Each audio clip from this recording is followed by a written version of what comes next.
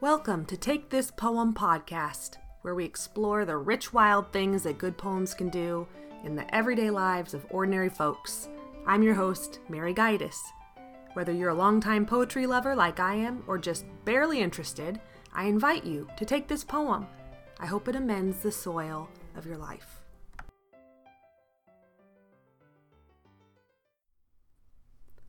Hello, my dears. I thought I would pop on here and record a quick bonus episode because the chore I was just working on, the fun chore, was poetry related, and I figured I could share some of that with you. I have on my lap a big green dilapidated binder. This is my memory work binder for the kids' homeschooling years.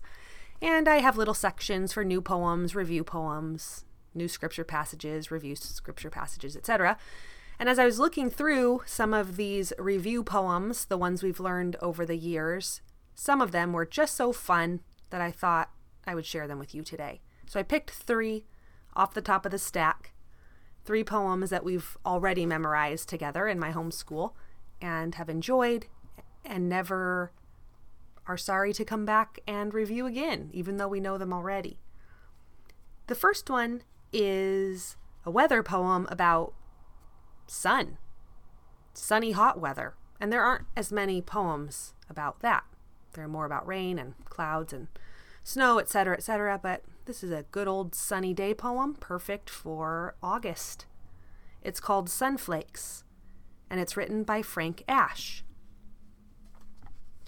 If sunlight fell like snowflakes, gleaming yellow and so bright, we could build a sunman. We could have a sunball fight. We could watch the sunflakes drifting in the sky. We could go sleighing in the middle of July. Through sundrifts and sunbanks, we could ride a sunmobile. And we could touch sunflakes. I wonder how they'd feel.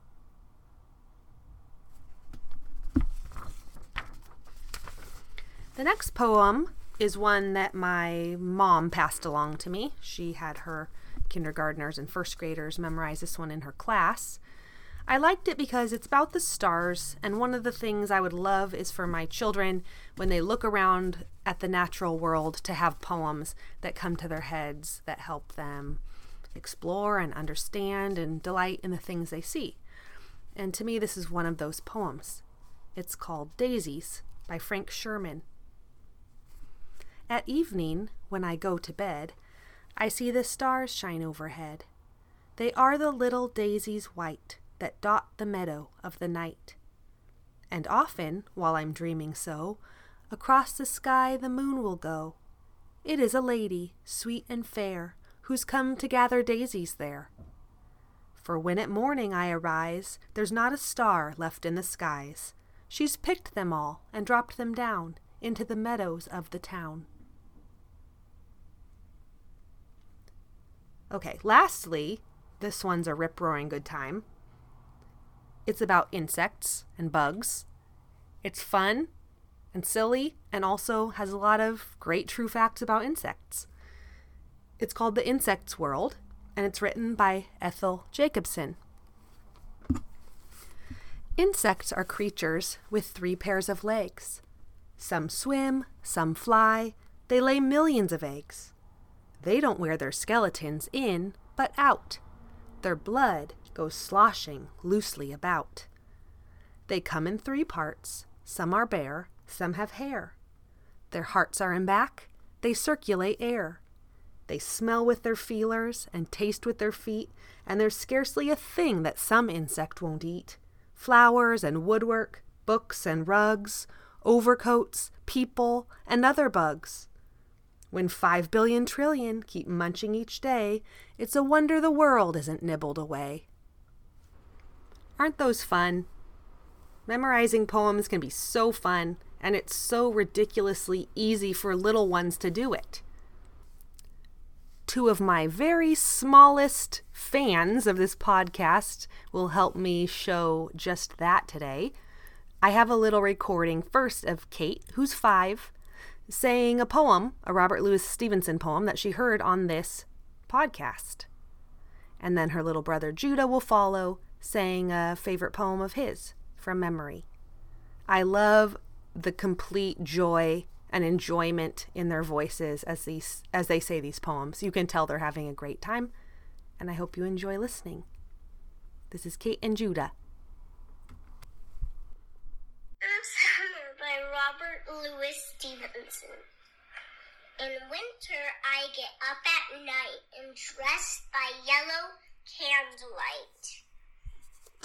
In summer, quite the other way, I have to go to bed by day. I have to go to bed and see the birds hopping on the tree.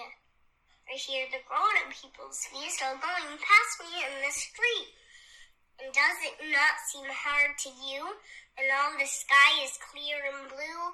I'd like so much to play, to have to go to bed by day. Okay, what's the name of your poem? I wake up in the morning early, and I'm always the very first thing. I poke out my head and I sit on my bed and I sing and I sing and I sing. Good job. Do you know who wrote that poem? No. That's called Singing Time. Can you say Singing Time? Singing Time. By Rose Fileman. By Rose Fileman. And what's your name? Judah. Judah. And how old are you, Judah?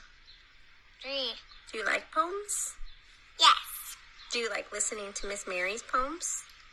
Yes. Thank you, Kate and Judah, for sharing those poems with us. I hope you'll find a couple others from this episode to love and maybe memorize as well.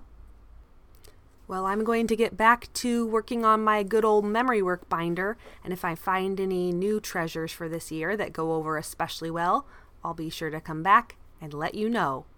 Bye for now. Part of my vision for Take This Poem was to have it be interactive. I imagined it as a virtual bonfire poetry reading, where friends, family, local poets, and you can come together to warm our hands on some poetry. So what would that look like? Well, I'm glad you asked. You could send me a voice recording of you reading a poem to be included in a mailbag poetry reading. Commenting on the poem is welcome, but optional. Don't be shy. It's the only voice you got. What better use for it do you have than reading beautiful words out loud? Also, you could request a poem that you'd like to hear me read and ponder on the show. Or tell me what you've been thinking about these days, and I could play literary matchmaker and choose a poem for you. And by the way, I am aware that I have a small but loyal following of youngsters out there, and these invitations are all open to them as well. Send any of these or other ideas you have to takethispoempodcast@gmail.com and join me in sharing good poems with this little community. I hope to hear from you soon.